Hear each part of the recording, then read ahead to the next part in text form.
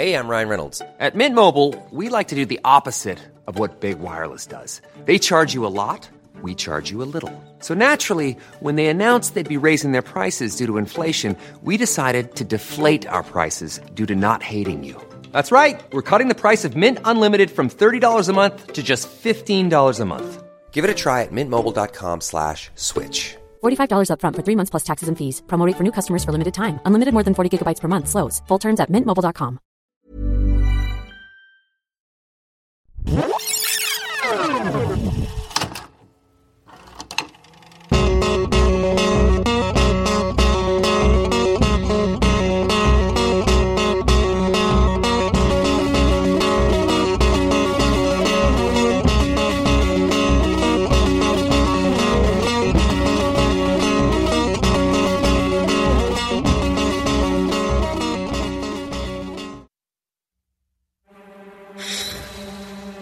The cleric is the final line of defense. If the resistance compromises it, we are doomed.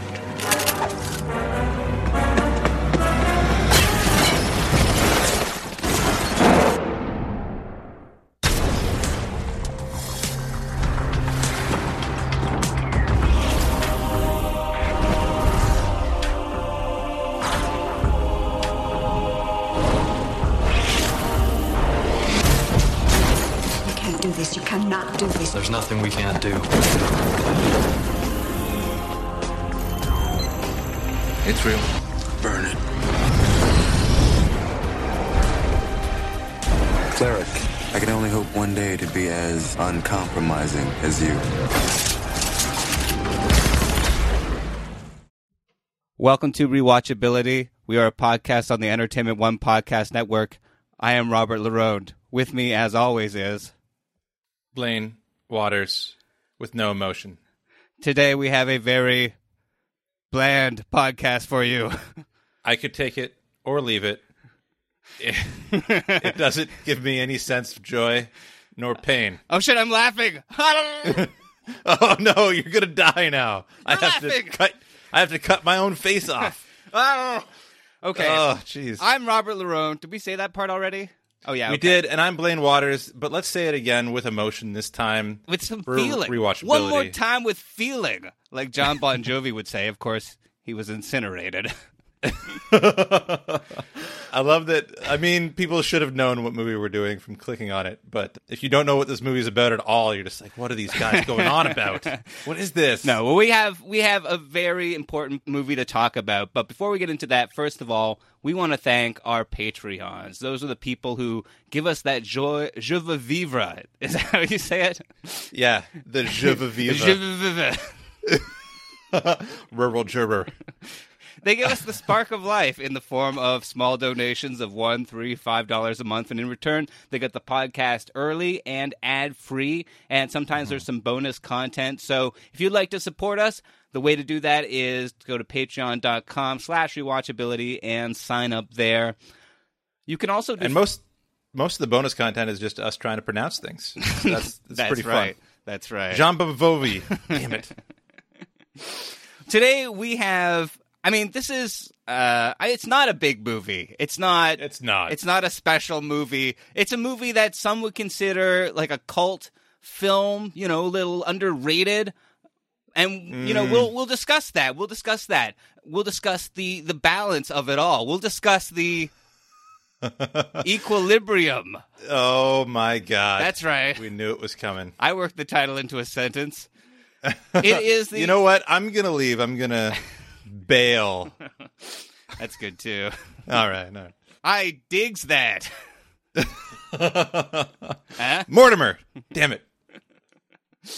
But it is the 2002 movie directed by Kurt Wimmer, starring Christian Bale and Taye Diggs. And Blaine, when was the first time that you saw Equilibrium? When was the first time that you felt Equilibrium? First of all, why is it called Equilibrium? Because they are balanced in their emotions? They have no emotions. They can't be balanced if they have no emotions. They can't be... Or is it Equilibrium because everyone's equal, although everyone's different heights and weights? And there is this, like, elite warrior class That's the most equal of all. I know all of this is weird. What happened is Explain yourself. Is that in the early 2000s, late 90s, kids, if you were an adult too, you could do it. You would take your computer and it'd have a CD drive in it. You put a CD in it, and you'd rip a movie onto the CD, an AVI file, and then you would take that with you, and it would be like you have a movie on CD. Have you checked the statute of limitations? Because you could be incriminating yourself. Would I download a car? I think that was just Ontario that had that ad. Anyway. I heard about Blaine downloading movies. Should I have turned him in? Undoubtedly. He should be burning right now. Yeah, I burned this CD, which actually, instead of destroying it, created it. And then I had like a book of CDs that were movies that I'd watch in my dorm room, or my girlfriend's dorm room at the time. And because I could not afford a dorm room. But can we watch Equilibrium, babe? It's my TV, Blaine. Can't we watch what I want to watch for once? Oh man, no, I had the other ones that were, because it was like the ones that you couldn't get in the video store. Right. I had burned onto CD, so it was like Human Nature. Ooh, remember that one? Yeah. So things like that, and then also not another teen movie because I just liked it so much. But this one I had, and I didn't really find it in the video store. You know, it wasn't at Queen Video when I went to look. So it was one of those things that I was like, hey, if you like The Matrix, check out this movie that's really trying very, very hard to be The Matrix. And, you know, back then I thought gun katas were kind of cool. And I thought that kid from Empire of the Sun, which was one of my favorite movies when I was a kid, grew up, and Newsies, he grew up and he became a cleric. It's pretty cool. So that was the first time that you'd seen Christian Bale as an adult? Maybe?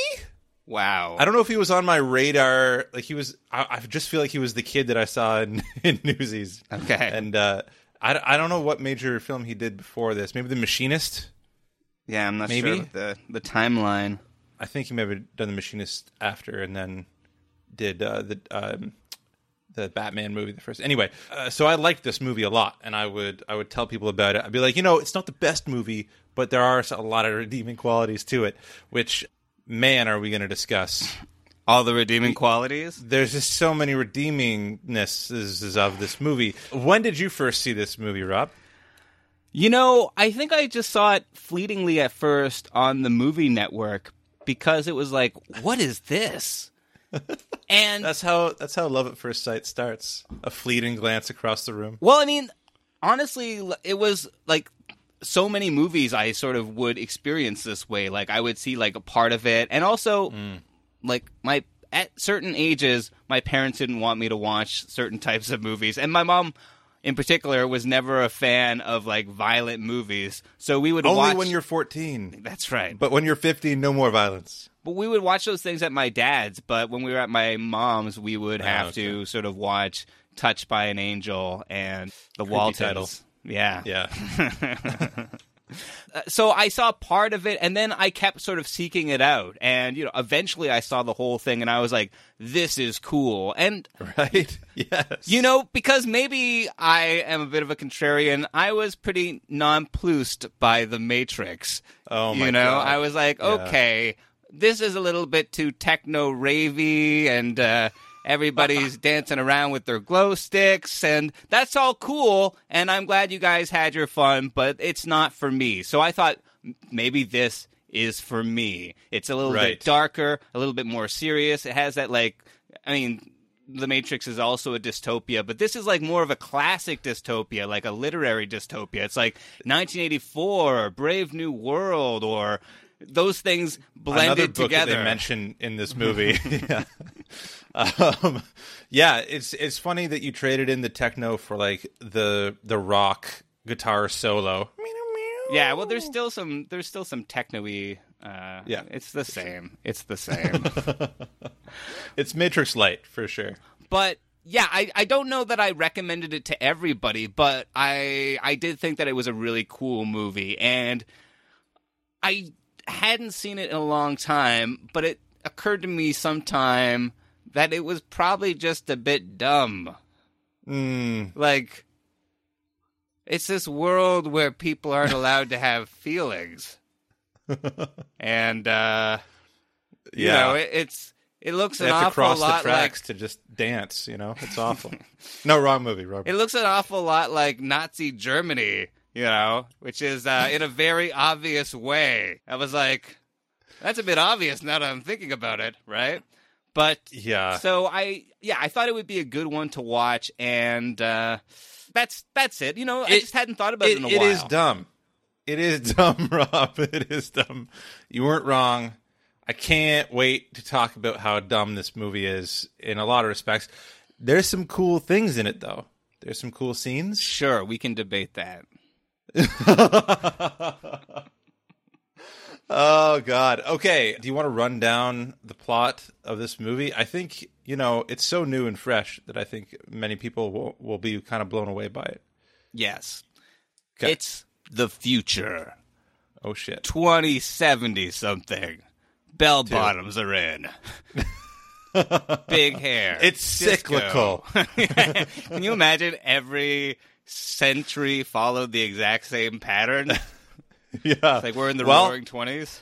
Yeah, we did for 1919 anyway. We were 2 years late, but it starts with a sort of scary voiceover explaining about how there was a World War III, and there's all this stock footage of World War II and, you know, the explosions. My favorite part of this intro is that the writer really wrote this voiceover guy into a corner where it was like, allow myself to introduce myself at one point where he's like, we survived World War III and the survivors knew that they couldn't survive. Oh, Jesus Christ. How many times am I going to use this word? Who would write like this? You couldn't direct an actor in Shakespeare like this. Just all these Orson Welles. Shakespearean actors. We'll cycle back to Orson Welles, maybe. Okay. Okay. So they're explaining that in order to stop all the wars, they had to create this system of clerics and also not have any more feelings. And, you know, while they're talking about this, they're showing like a picture of Stalin and a picture of Saddam Hussein, and it's like, isn't it obvious what you should really be doing? Ban men from having mustaches. That's the problem, right? Oh, yeah. Yeah. Imagine that dystopia, will ya? Well, our prime minister just shaved his mustache, so I think we're going to be all right. Slippery slope.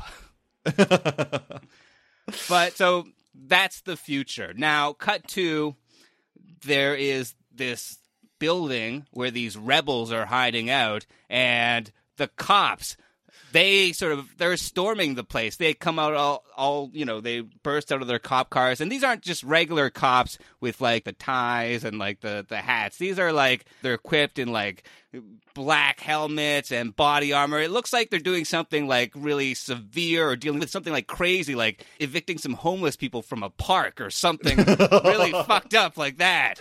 This is going to be the local episode right here. You wouldn't download a shelter from a park.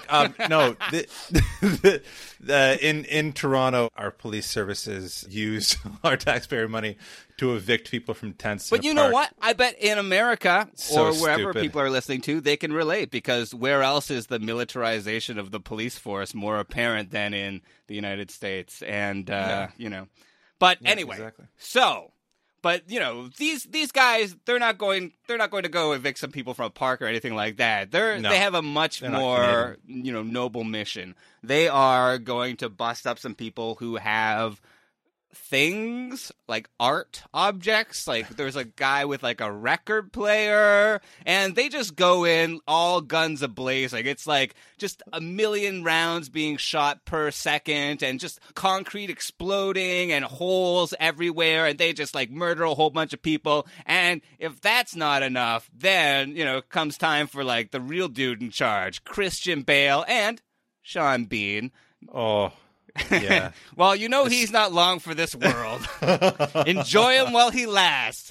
It's Sean Bean, not Sean Being. Sean been there, done that. But he goes in, and he does this like crazy thing where they explode the hinges off the door, and then he surfs into this dark room. That's cool. That's pretty cool. It's... And then they kill the lights, and everyone shoots at him, but they don't hit him because I don't know. They know he's in the middle of all of them. What? Why not just... He's doing the gun katas. Okay, so gun katas. Let's I mean... Sidebar, gun katas. Which is exactly what this movie does all the time. It like... Anytime something comes up, like, sidebar, let's go to this guy explaining the world to the people that are living in this world all the time from a blimp. And he tells them about gun katas, that bullets fly in a formation like geese, and that you can just avoid them like geese, and then you can shoot everyone, and they won't know where your bullets are because your bullets fly different. Because they're like ducks or something. But that doesn't even make know. sense. How do geese get shot then?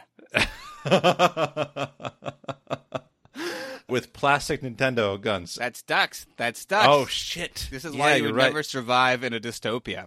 No, it's true. It feels very incongruous because, like... Oh, man, yeah. It's like two movies. It's like there's this one movie about feelings where... Christian Bale has to not feel things while he's learning to feel things. And then there's this other movie where he has to, like, kick a whole bunch of ass. It can be both. No, probably can't. Not in work at the same time, which this doesn't. No. But yeah, the gun katas are kind of explained as just things like, if you know math, you can figure out where bullets are going to go and you can avoid them. So I guess they learn math. Which, if someone told me that when I was in grade school, I would have been all over math. Yeah. That would have been really cool for me. But yeah, so he kills all of them, even though he can't see them in the room. He just shoots all of them dead. They're just all dead. Yeah, they're all dead. And it's okay. It's an okay scene. Like, I kind of like the surfing on the door. That's kind of fun. Like, he's like, guys. Like, let me surf in on the door this one. And they're like, oh, okay, this cleric always likes surfing on the door. Fucking clerics, am I right? And then I kind of like the gun katas. The only time where it ever makes sense, the gun katas, is the end. When they're, like, close combat, trying to shoot each other, and, like, just narrowly missing each other while trying to shoot. That's John Wick territory. This did it first in that one scene. Mm-hmm. And I read... I might be spoiling something for the behind the scenes from you, Rob, but I read that the guy Kurt Wimmer came up with the gun katas in his backyard, and I was like, that piece of trivia is highly flouted, as if it's like an impressive achievement. Yeah, I mean, I came up with martial arts in my backyard too. Yeah, right. We all did. None of us got on the IMDb trivia for it. I came up with brick kata because that's what I had laying around. I wasn't American, so that's kind of intense. Brick kata? Oh yeah. Jesus. But Jesus, yeah, you don't want to mess. But okay, but so the big thing that they find in this is they open up a hatch and they find the Mona fucking Lisa. Okay, so first of all, they're searching for all these treasures to burn them because people being exposed to these things gets them all unequilibriumed. Oh, yeah. Well, if you saw the Mona Lisa, you would be like, her smile is perplexing, and I am moved. Just weep. You just weep. No, if you saw the Mona Lisa, it would be on a phone of someone in front of you trying to take a picture of the Mona Lisa. That's right. God damn it. There was like 300 people in that room, and they all had phones up. Louvre, Anyway. more like the Louvre suck. Sorry, that's not a... It's insensitive Put to that French into your people. own Louvre. So they have it hidden away. They have all this art hidden. Okay, no one can interact with it. No one in the wider world is seeing it. They're not ripping it to CDs and passing it off on a college campus. Oh, Blaine. They're just trying to make a few bucks to buy some weed. they're just hiding it. What? So you won. Just leave it alone. You won. No one's seeing it. I don't know. It just seems a little stupid. If they see the Mona Lisa, then society will collapse. It's like in Soviet Russia. Like first they listen to jazz music and then they overthrow the country, or however it went. It was something like that. But I mean, there is some organize precedence. themselves to jazz. There is some precedence for totalitarian regimes repressing culture, and for culture being destroyed or eliminated for reasons. Trump trying to silence SNL. Yeah, exactly. That sort of thing. Yeah, there are plenty of examples, but that doesn't mean that the way that this movie does it seems intelligent. But they just burn the Mona fucking Lisa. They light it up. They make it into cinders. They and that's really going to mess up anybody who sees the movie Mona Lisa Smile. They won't get the reference. No, I burned Mona Lisa Smile CD as well. That was in your binder. That was in the binder. Binder full of movies. Binder full of women's movies. Binder full of... Damn it. That was it. We got there. Anyway, okay, so Sean Bean sees this, and he's moved. He is moved. Yeah, Sean Bean has been feeling some feelings. He's just a little bit too sensitive for this world, and Christian Bale sort of notices. He sees Sean Bean taking a book of Yeats poems, and he's like, yo, what's up with that? He's like, oh, I was going to bring that to be incinerated, and, you can't just trust these guys. And Christian Bale's like, okay. There's a lot of that in this movie where people give, bad excuses, and then people give, robotic sort of, okay. Yeah, I know. I love how easily everyone is fooled. Christian Bale does that with the dog later. He's like, oh, the dog can't burn don't shoot because the dog, oh, guys, with this, I'll think of something, just give me a second. They're all like, no, this is how he actually speaks. It's a talking dog. This is how he decides everything. This is how he speaks in his normal life. We believe him. Yeah. But so Christian Bale is suspicious of Sean Penn, and he does the conversation Sean Penn. about Sean Bean. I would be suspicious of Sean Bean. Yeah. He does a whole the conversation with Sean Bean and watches his tape over and over again to see if he's feeling stuff. And it seems like he's feeling stuff. So he follows him out into the nether regions, which is your crotch. Right. Or Holland. Yeah. And he goes to this, I think it's a church or something, and he sees him fucking, Blaine, he's fucking doing something so disgusting. Oh my God. I cannot Do I even say hear? it. He is, Do I want to hear? He is reading poetry. Oh, what a nerd. Yeah. Loser. Why doesn't he watch a movie? More like Jesus. Sean Suck. Why doesn't he watch old movies? Yeah. Jesus. Come on now. But this isn't going to work, and so He's Christian caught in the Bale's widening gyre. It's bad for him. Christian Bale is going to turn him in, but he knows that it's just going to be he's going to be executed. So there's this moment where they're going to do a shootout, but Sean Bean is going to do the shootout while reading the poem because he doesn't want to take his eyes away from the beauty of the poems. It's so stupid. First of all, this happens in a lot of movies where someone's like, "Nah, you should just kill me now." It's like, what? But maybe Maybe also kill me later. Also, movies people get rescued.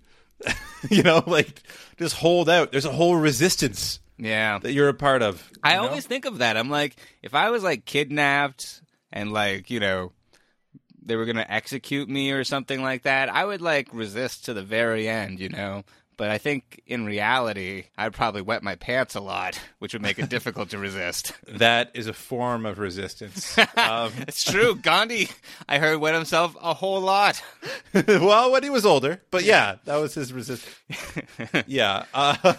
Lack of resistance, maybe. But yeah, that's the thing. In game theory, you just want to continue the game, right? And you just want to like live for as long as possible. So that's why people are killed in like alleys and in forests because they're abducted from the streets when a gun is pulled on them because they're like, I'm going to go along with this as long as I can live until I don't anymore, you know?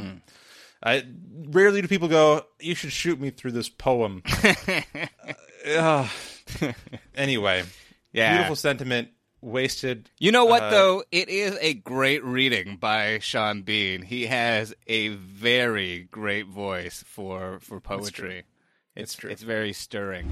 But I, being poor, I've only my dreams. I've spread my dreams under your feet. Tread softly, because you tread on my dreams. I assume you dream, Preston. I'll do what I can to see they go easy on you. We both know they never go easy. Then I'm sorry. No, you're not. You don't even know the meaning. It's just a vestigial word for a feeling you've never felt. This sort of messes up Christian Bale. And, you know, he has like this like terrible dream, and he is like looking at his, you know, they all have to take this drug in order to stay emotionless. It's called Prozac. It's called Prozac. Prosium. Prosium. That's the one, right? It was it was like a mix between Prozac and Valium? Deuterium? Yeah, Valium. Okay. That was it. Yeah. And like there's like an alarm clock, and then everybody just like stops what they're doing and like shoots this thing into their necks. So if you thought getting your vaccine was bad, just take a pill. Isn't there like time release pills in the future? Like this is crazy. I don't know. Apparently not. Yeah. But so he drops one of his proviums, and it shatters on the floor, and this is bad because he has to take it. And he has these two kids, one of whom seems like a real like Hitler Youth Nazi, you know, he's a Nazi. Right. He's like, he's baby Hitler. He's like baby Hitler. And twin kids over here, yeah. He's the one who's like, I saw a little boy crying after class. Should I have reported him, Daddy? And then Christian Bale's like, undoubtedly. Undoubtedly.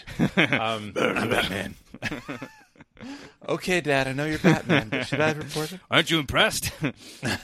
Did you notice that kid at the beginning that was like pointing people out of the line? Yeah, that's right. Was he just like looking to see who was feeling something and then pointing at them? What was going on It there? sort of seemed like that. But like in the rest of the movie, the kids are all in school. Like they're not up on soapboxes commanding commandos to command people. Yeah, I mean, I think this is just to show how, you know, twisted and evil this society is. I mean, this movie, they take everything basically from Nazi Germany. It's 100% Nazi Germany. The symbol of this country or whatever it is 4 hammers. But if you just slide the ends of those hammers and then rotate the symbol a little bit, it's a swastika. Yeah. Yeah. It's not, it's very obvious, which fine, but it's, you know, I mean, I think that just explains why, like, everything. It's just like, oh, well, in Germany there was the Hitler Youth, so in this there's the Librium Youth, yeah, something like that. You know. I don't know. Yeah. But they're all very severe little boys with, like, their hair slicked back and wearing, like, black. Slicked all the way back. What are you doing? I said, what are you doing? I accidentally dropped my morning interval. I took it out before I brushed my teeth. Never take it out before I brush my teeth. Then you'll go by equilibrium, log the loss, and get a replacement. Yes. Of course. Yeah, and so they, like, he starts losing it, right? He starts, like, getting a little emotional, and they find Emily Mortimer. No. No? No. You got the wrong Emily. Emily Blunt? No. Keep going. Oh, Emily Hirsch. Oh. Sorry, that's Emile. It's Watson. Damn it. Emily Watson. Blaine. I should have used deduction. That's the best Emily, I think. Yeah, she's pretty good. She's Emily. A great Emily. I mean, It's not really fair to compare, but, I mean, she's she's a good Emily. Those eyes. Yeah. And she's in so many great movies. They really use her eyes because they zoom in on everyone's eyes in this movie over and over again. Mm-hmm. The theme is being watched all the time. I don't know if you got that from this, but... Oh, yeah. It's one of the themes. The eyes. I think it's a stretch to say this movie has themes. Hey, they did for my grade 6 book report. So they find her, and she has, like, this whole kind of hidden trove of treasures. Mm-hmm. Yeah, she's a hardcore sense offender. So they are going to arrest her, and she's going to be incinerated, just like Christian Bale's wife, we find out, was. So it's all over for her. Oh, yeah. Like, how bad is that, like, he likes Emily more than his wife, even though... anyway, this whole, like, love affair. Why does he have a wife in the first... Why does anyone have wives and husbands in this if you can't feel love? To propagate the state. I guess okay, I guess. But, like, wouldn't it be easier to just propagate using multiple people across multiple... Because sometimes people can't have kids easy. Yeah, my question is, like, how they reproduce when everybody's on all of these hardcore antidepressants, right? I would reproduce, but I just took my 5 o'clock shot and I can't get it up, so... Damn it! I mean, I don't feel anything, but I'm frustrated. Or am I?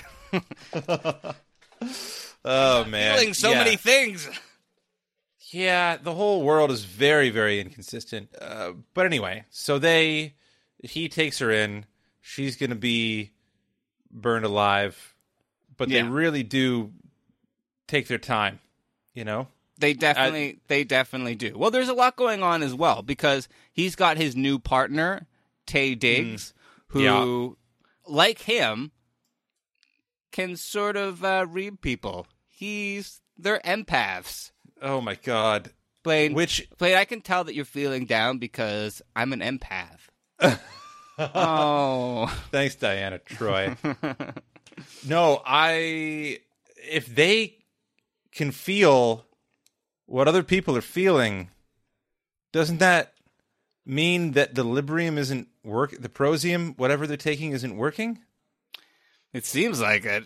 I mean, at one point, he has, like, this conversation with the bad guy, or the vice bad guy, we're meant to think, played by Angus McFadden, and they have, like, this conversation where he's like, so how does this thing work? And he's like, I feel what other people feel. It's like a sense offender? And he's like, yeah, I guess so.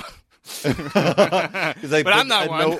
But no one else feels anything, so you can't feel anything. Yeah, sure. Yeah. But also, like, meanwhile, this guy is, like, smirking and, you know. Yeah. And he's like, oh, I'm gonna get you good. It's like, well, do you want to?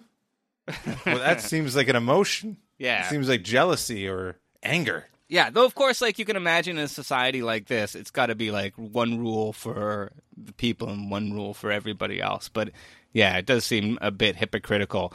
But, yeah, so, I mean, they're trying to, like, track down the resistance. And Christian Bale, he's starting to have, like, all of these thoughts and feelings. So, like, at one point, they go to check out this place where there's going to where they suspect all these things are, and he goes in and he listens to a record of Beethoven, and he cries.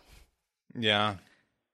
And it's, it's fucked up. And then, he just has to go outside and watch them all burn this record and all this art. But then there's something that is even too much for Christian Bale's cold heart to stand, where they find a bunch of puppies. Oh my God. And here is where John Wick really borrowed heavily from this movie. Well, a couple places, yeah, but definitely here, and in the killing all the people. But he's like, they're like, well, we've got to kill all these puppies because puppies make people feel things. And then they go in and they're shooting all these puppies, and it's like,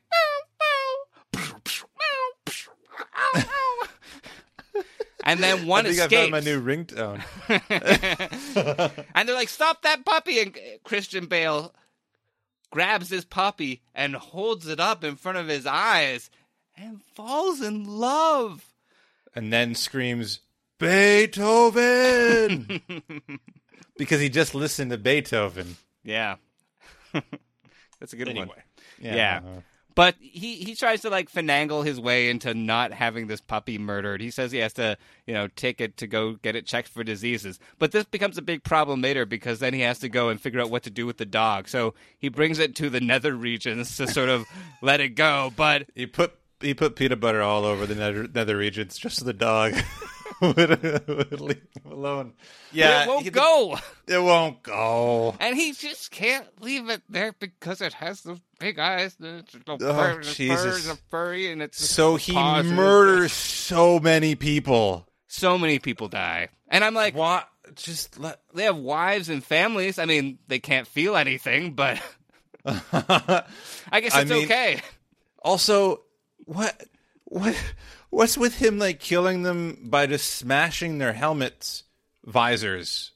What they just at one point he's gonna shoot a whole bunch of them, and then he's like, no, I'm gonna take the bottom of my gun, right? And it has these little things that come out on it, and then I'm gonna smash whips a bunch of guys to death, but to death through their helmet. What's going on there that he smashes their helmet visor, and they're not like, oh, all the better to see you with. I don't understand how he hits them in the helmet, and they're like, I'm dead now. I'm gonna lie down. They got weren't me. Dead. They just lost equilibrium. Nobody dies in this movie. They just lose a sense of balance. They're all just tripping. That little bone in their inner ear goes all wackadoo, and they're like, ugh! I have vertigo. It's all Lucille too over here. Yeah, it's pretty ridiculous. This movie is so ultra violent. It does the only other movie that I've seen that sort of it reminds me of it, other than The Matrix, is John Wick. It's so ultra violent. There's so many bodies. I think the number is 187. I didn't write it down because it felt too heavy. Maybe the only other movie like this is Ultraviolet, which Kurt Wimmer also did. I didn't see that. Did you? No, because it looked ultra-violent. I didn't see it because it looked ultra sucky. Yeah, so he keeps on murdering people to try to save other people, but then everyone dies anyway. I don't know. I got kind of fatigued watching all the people die in Waterworld, and I was like, there's 50 of you left. What are you doing? In this, you hit fatigue on these deaths really quick. Mm-hmm. Yeah, the techno music can't keep you awake through all of these moments, no. But, yeah, eventually he goes and tracks down the resistance. And he sort of, tells the vice chancellor that he's going to do this. It's a big, I guess he wasn't doing it before. He's like, oh, yeah, I'm going to go and track down the resistance now. He's like, oh, yeah, totally, go do that. He asked for permission to do it, and he's like, I give you permission. Why? Wasn't this the goal? Yeah. What? So weird. Anyway. But he goes to do it anyway, and William Fichtner is the guy in the resistance, not the sniveling sidekick or the sniveling bad guy this time, but actually the good guy. And he tries to convince Preston, that's Christian Bale's character's name, John Preston, to kill the father, the leader of this big society, not a big brother, but a father. And then they'll do everything else to make sure that society changes and everybody's just, it'll all just happen, man. It's just like you got to kill this one dude and then dominoes. Yeah. Well, he says, like, as soon as you kill him, we have bombs set up at every major, like, point of pain for this regime. And as soon as you kill him, we can overthrow the whole regime by blowing up all these bombs and taking it all back. But it's just do it. Just fucking press that button, man. What are you waiting for? What is the big... so you can kill this one guy? Maybe he's round one of those bombs. Yeah, Maybe just kill do him it. with the bombs. Just do it. Put a bomb where he is. Seems like put you a got bomb this on it. bomb thing figured out. No. Oh, it's so stupid. Even if I could make it through, what guarantee is there it would accomplish anything? That anything would be different? We have a network that's larger than you could ever imagine. Instant word comes that Father is dead, that the Council is leaderless. Bombs that have already been planted will be set off at the Prosium clinics and the factories around Libria. If we can succeed in disrupting the supply for even one day, our cause will be won by human nature itself. What about war? The everyday cruelties that are all gone now. Replaced by the Tetragrammaton. He has to be able to he has to accept the journey, and he does it. And it's a big thing. Like, he turns in all the resistance members, and then he demands to see the father, and he's wearing this pure white suit, and they sort of take him up there, and he finds out that the father, the figurehead of this society who's been blathering on all through the movie about this and that, is actually just the vice counselor or chancellor or whatever the hell he was, who's been also blabbing on throughout the whole movie, but who Christian Bale met a whole long time ago. They were just indistinguishable to me. So when he was like, "Oh, it wasn't this guy, it was me," I was like, "Oh, I thought you were that guy." I didn't know really that was a whole other dude. It's a bit tricky, yeah. Yeah.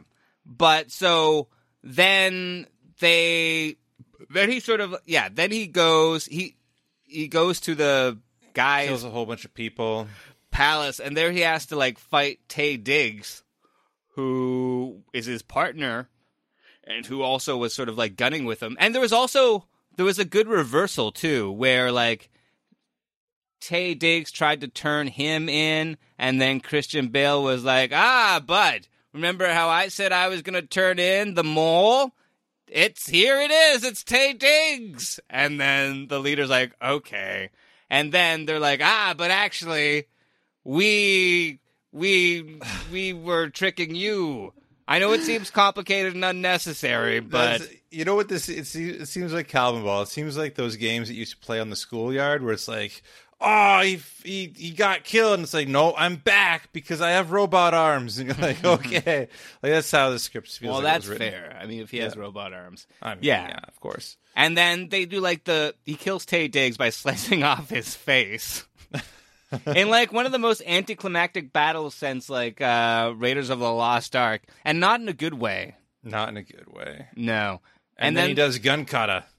Yeah, he does gun kata with the other guy, and it's it's a fight. I mean, the other guy doesn't really look like he's that in shape. No, I know. They keep on shooting it from different angles, but you can clearly see he's throwing a wild arm up and panting at the same time. I feel bad for the guy. He's struggling. Just yeah, you're not meant for this role. And surprise, he loses. He does get shot. A lot. And kata. Yeah, and then we see cotted. The explosions in the distance, and the revolution is happening, and Christian Bale looks out. Oh, and I forgot to mention, his kid's not a Nazi. Oh, yeah. His kid was just faking it. Yeah. Though, I mean, anybody who can fake being a Nazi that well, and that's psychotic, right? Yeah, that's probably... that's...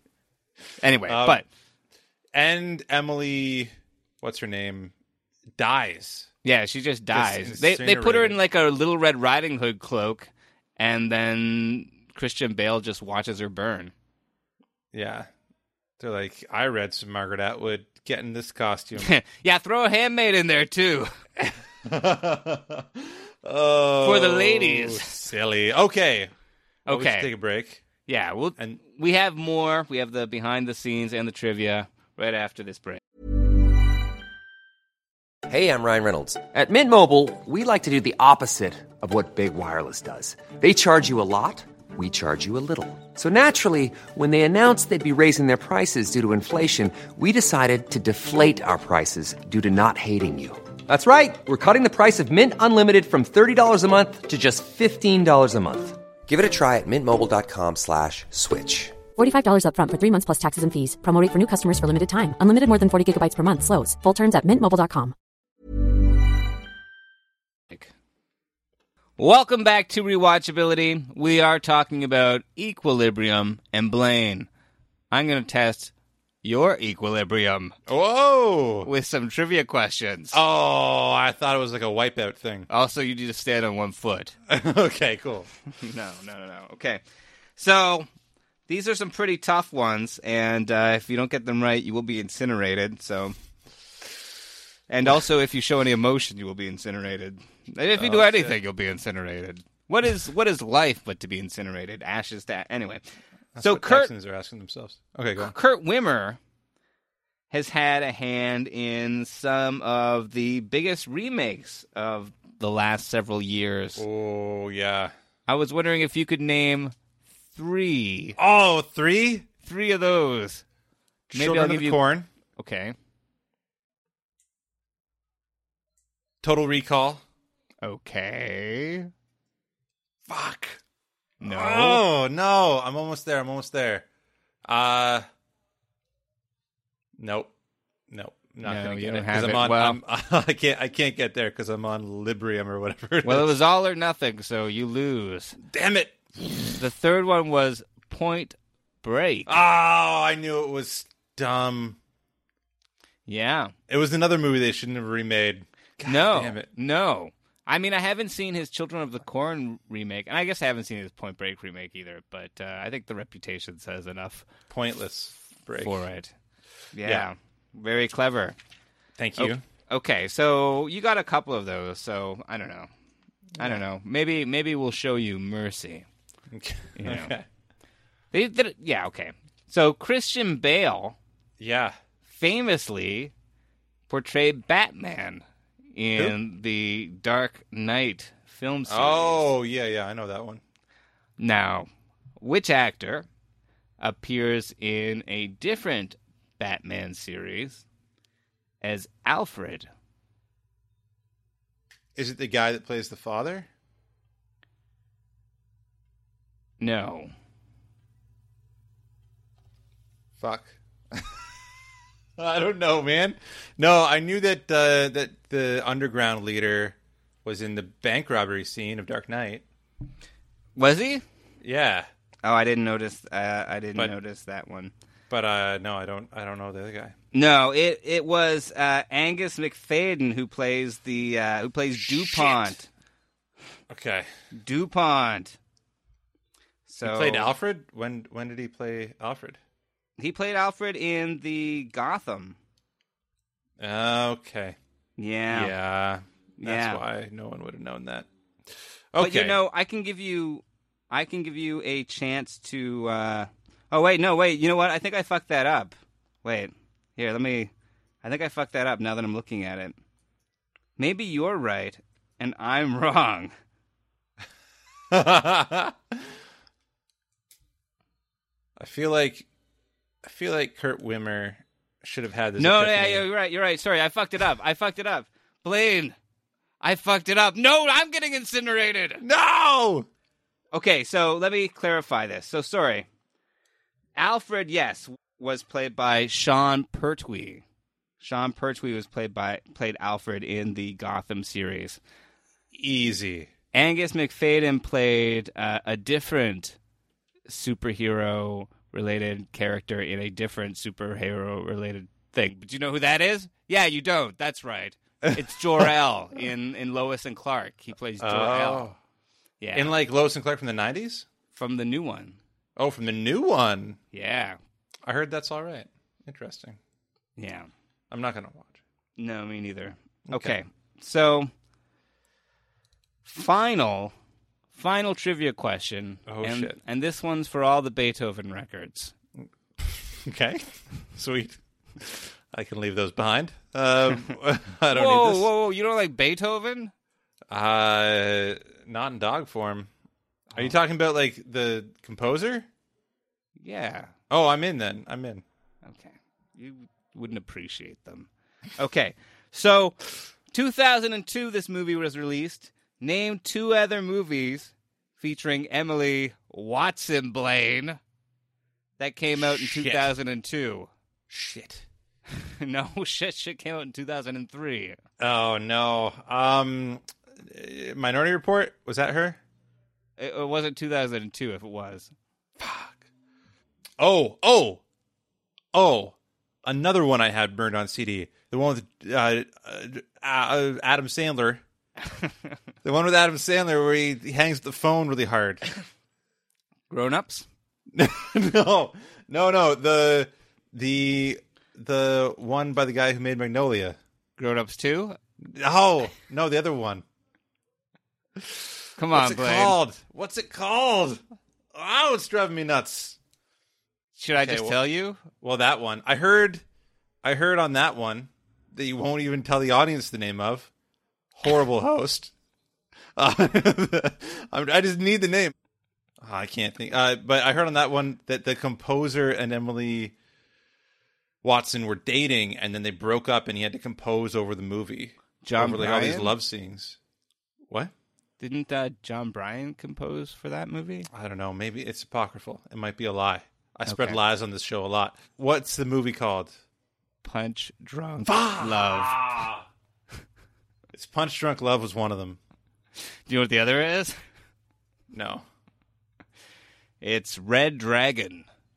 Yeah, sure. I would have never gotten that in a million years. Punch Drunk Love will haunt me to the day I die that I couldn't remember the name. Yeah. I've seen Red Dragon. I remember liking the shootout between the door at the end. There's like a door and they fire through the door. But she's good in that. She's blind. Okay.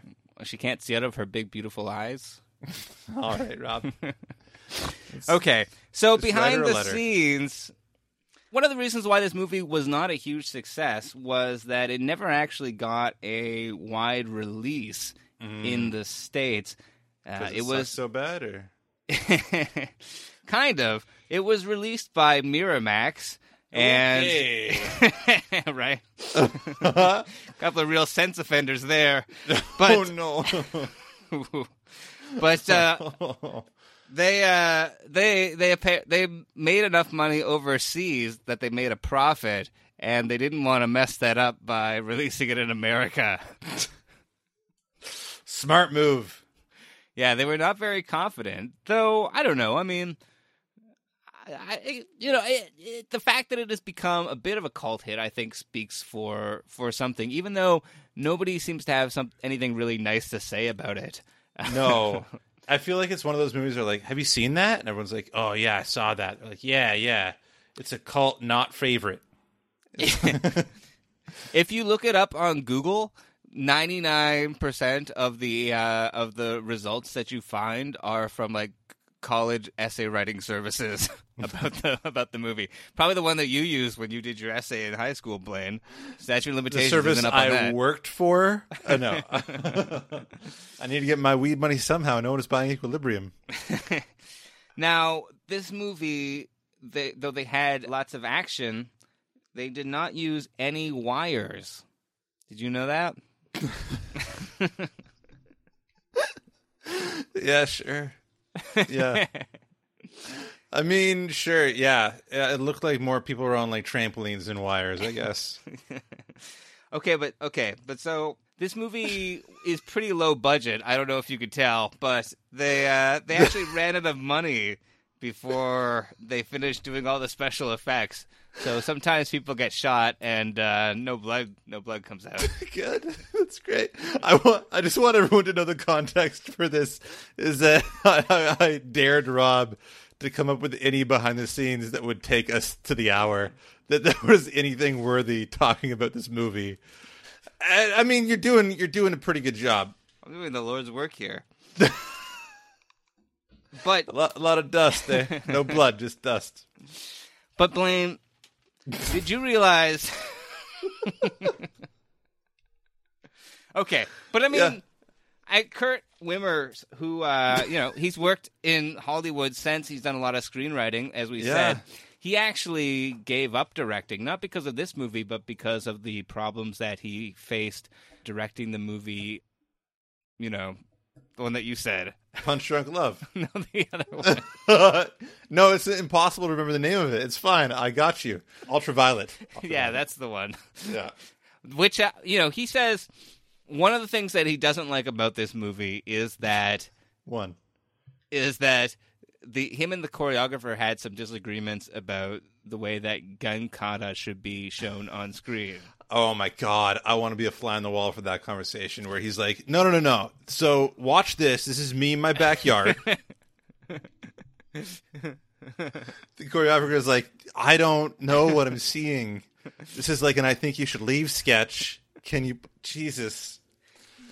But he wanted it to be more flowy. He wanted it to be more maybe like Tai Chi, whereas the choreographer wanted it to have like this sort of ultra fast style. Like I think at one point, like it seems like they CG Christian Bale's arms, so that he can shoot in all these different directions. It's really silly. Yeah. But yeah, apparently in Ultraviolet, the representation of the gun kata is a little bit truer to what Kurt Wimmers have envisioned. However, oh my God! So he did the gun kata in this movie. No one liked it, and he went, "No, they didn't like it because it wasn't true to form." Yeah, I need to make another movie with gun katas to show the world what I actually meant. Blaine, I'm pretty sure there's gun katas in Children of the Corn. What are they doing to my corn? Damn those kids and their gun katas. Yeah, I mean it does have like the sense of like an idea that this guy had that like he really wanted to make work and doesn't really fit anywhere. I mean, maybe it fits in Ultraviolet. I'm not gonna watch it, but he wasn't happy with how that movie turned out, so he stopped directing. He said he had no plans to direct ever again until this remake of Children of the Corn presented itself, and then I guess he couldn't resist because such a money. Yeah, because money. Well, because gun kata doesn't pay the rent. It's like karate with guns. What don't you get? And in terms of casting, they didn't really think of anybody but Christian Bale. That was the person that Kurt Wimmers wanted. Mm-hmm. Well, I mean, you see him doling out those newspapers, and you think he'll dole out bullets the same way. Exactly. Yeah. But, yeah, other than that, there isn't a lot of information out there that I could find on Equilibrium, unless you have an essay due. Yeah, no, that's all I could find. I'm sure that the essays that would be written nowadays would be more along the lines of women representation. What? Oh, yeah. I mean, except for Emily Watson, who, I mean, isn't really like, it's not the greatest role. There are basically no women. And, and she's just sexualized and made to be an object of lust and forceful lust at one point when, she attacks him and he puts her down on the table and is about to have his way with her when he, takes another shot of Librium or whatever the fuck. It's just like, yeah, it was very masculine and not in a good way. I don't know. There's a lot of masculine good ways left. But this was not one of those roads. Yeah, well, I mean, you could argue that the director is trying to portray this ultra-conservative society, and maybe women are even more repressed in their roles there, and so we don't even see them. They're not even considered. I mean, a bunch of them are just incinerated for feeling shit. I mean, they probably have to incinerate more women every month. No, I knew you were going for it. I knew you were going for it. I wanted to put a full stop to it before you did it. I gotta take my Prosium. Oh, man. Yeah, it's also like... It's just kind of like his wife. He incinerates his wife, and you can tell that he feels something for her. He does love her, and then in the end, he's holding on to like Emily Watson's cloth and sniffing that. Yeah. It was weird. None of the women were interchangeable. They were, and if the it women was, are interchangeable, like. Christian Bale's wife is played by a different woman in two different scenes. It's true. They couldn't get her back. You know what? They did. They were like, we couldn't find her. That's what the trivia said. What? Did they really incinerate her? Was her agent incinerated? Like, it was just, what the hell? Like, I don't know. It just, the respect for women in this movie and in the making of this movie seems very low, and it all seems like every scene is kind of undoing what we learned about the scene before, about this world. Like, they'll be like, A equals B, and then in the next scene, they'll be like, B equals C. You're like, what? Why? Why would you just say that? Anyway, I'm gonna say what I think of this movie. Put it out of its misery. I'm gonna shoot this movie through a poem. Two roads diverged. And I went with The Matrix because it was the better movie. I ate your plums. So, yeah, this movie isn't a great movie. It's really mired in a lot of stuff that we know about now, we talk about now. Representation is a huge issue. Treatment of women is a huge issue. It's just like, it feels like a first draft script where no one read it and was like, well, but you're undoing yourself here. And there's ways out. Like, there are ways out throughout this entire movie of doing it. Like, they wrote goddamn fucking how many seasons of movies with Vulcans, or shows with Vulcans in them, and they did that just fine. You know, they're not really that emotional. This movie just can't do it, not even for a scene. It doesn't explore the premise very well. It's just like if you take the drug, then you have no emotions, or what they term no emotions, no positive emotions, anger, and that still seems to be okay. That's all right, yeah. But and then the other end of the spectrum is like losing your shit, like Christian Bale. Yeah. And I just feel like then wouldn't it have been great to like have Beethoven on at one point and do like a gun kata to that, where he like, there's just so many opportunities that like they just maybe he like saves The Last Dance as it. Yeah, right? Yeah, like, I don't know, like use art in some way to show that like it to has murder made people a better, the way that Beethoven intended. Yeah, it just kept on falling apart, and they try to like pile the pieces back together, and then Christian Bale would heel stomp them again. And Christian Bale was all right in it. Yeah, he's fine. Yeah, Taye Diggs was all right in it. Emily Watson was all right in it. Like, people were all right, but all the reversals made little to no sense. They're like, oh, we needed someone who didn't know that we were watching them the entire time, and we knew that you'd find out about your partner being in the thing, and then we'd. But like, his partner was already in the Underground Resistance. Why didn't you just use him instead of involving Christian Bale at all?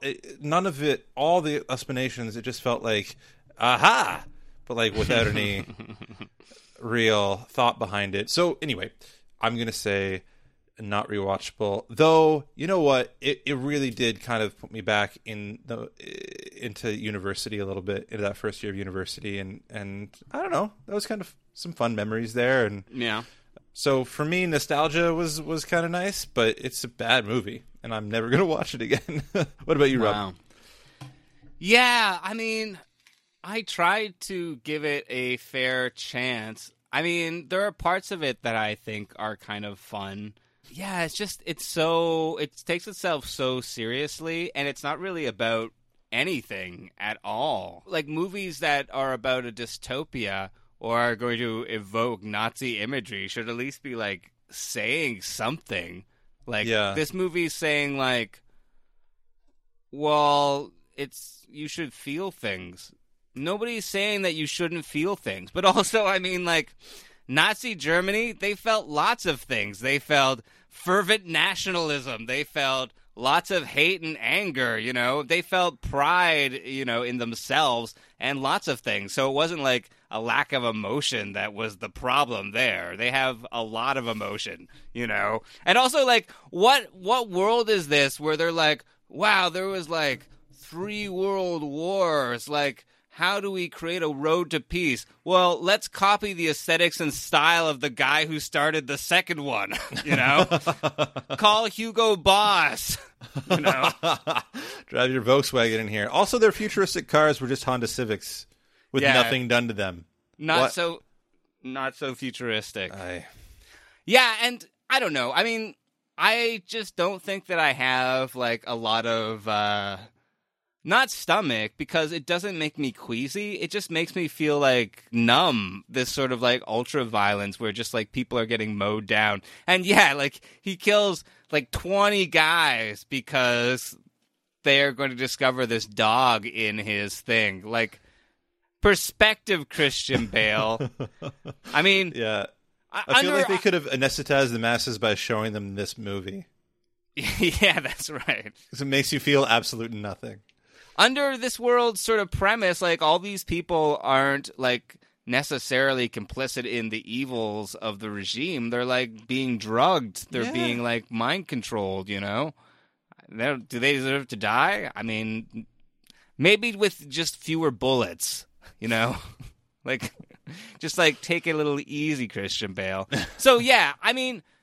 It's not a great movie. I think there are some things that are interesting about it, but it's really the best thing to watch if you're, like, in high school, right? Like, if you haven't really read 1984 yet, but you're going to get around to it soon, and, yeah, you know, and you need your dystopian fiction to have a little bit more, like, ultra-violence and gun kata in it, you know? You know what this movie reminds me of is, like, the person that embodies this movie is that person in, like, your friend group in grade 8 that had the wraparound shades and, like, was just taking karate for the first time and was like, I can kill somebody. Are you describing yourself? I am. I knew that was coming. I knew you knew me back then. And I am. No, but it's like, it's trying so hard to be cool that it's almost painful to watch in certain... It's, like, cringy a little bit. Well, and so hard, and yeah, trying so hard to be meaningful. Like, it's so deep because, like, we should feel things when we listen to Beethoven. And also, like, medication is important for people. I mean, if this movie is supposed to be, like, a criticism of the pharmaceutical industry, I mean, that's valid, but a lot of people depend on certain drugs to keep themselves, you know, in a good place, you know? Yeah. Not saying they're for everybody, but, you know, well, like, take your meds, people. Like, you know, an equilibrium is an important thing to have in your life. Yeah. Shouldn't be fought against by an underground. Oh, my God. Yeah, so are you going to say this is watchable or not rewatchable? I'm going to say it's not rewatchable. That does not surprise me. Nor does it bring me joy. I have no feeling about this movie whatsoever. This movie is like a flotation tank where you can't feel the water or the air because they're the same temperature. Can you imagine watching this movie in a sensory deprivation chamber?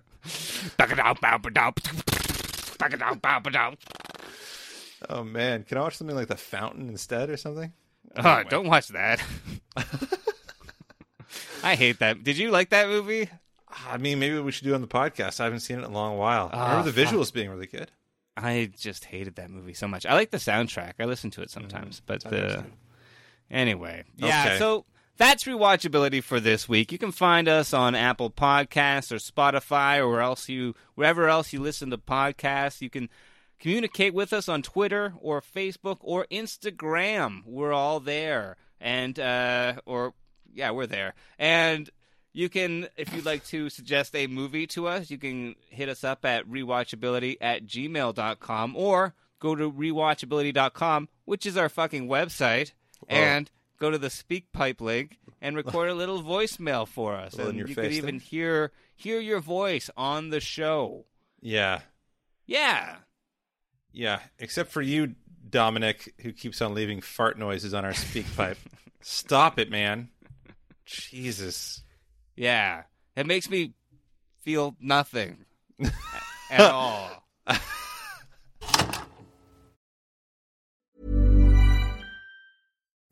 Pulling up to Mickey D's just for drinks? Oh yeah, that's me. Nothing extra, just perfection and a straw. Coming in hot for the coldest cups on the block. Because there are drinks. Then there are drinks from McDonald's. Mix things up with any size lemonade or sweet tea for $1.49. Perfect with our classic fries. Price and participation may vary. Cannot be combined with any other offer. Ba-da-ba-ba-ba.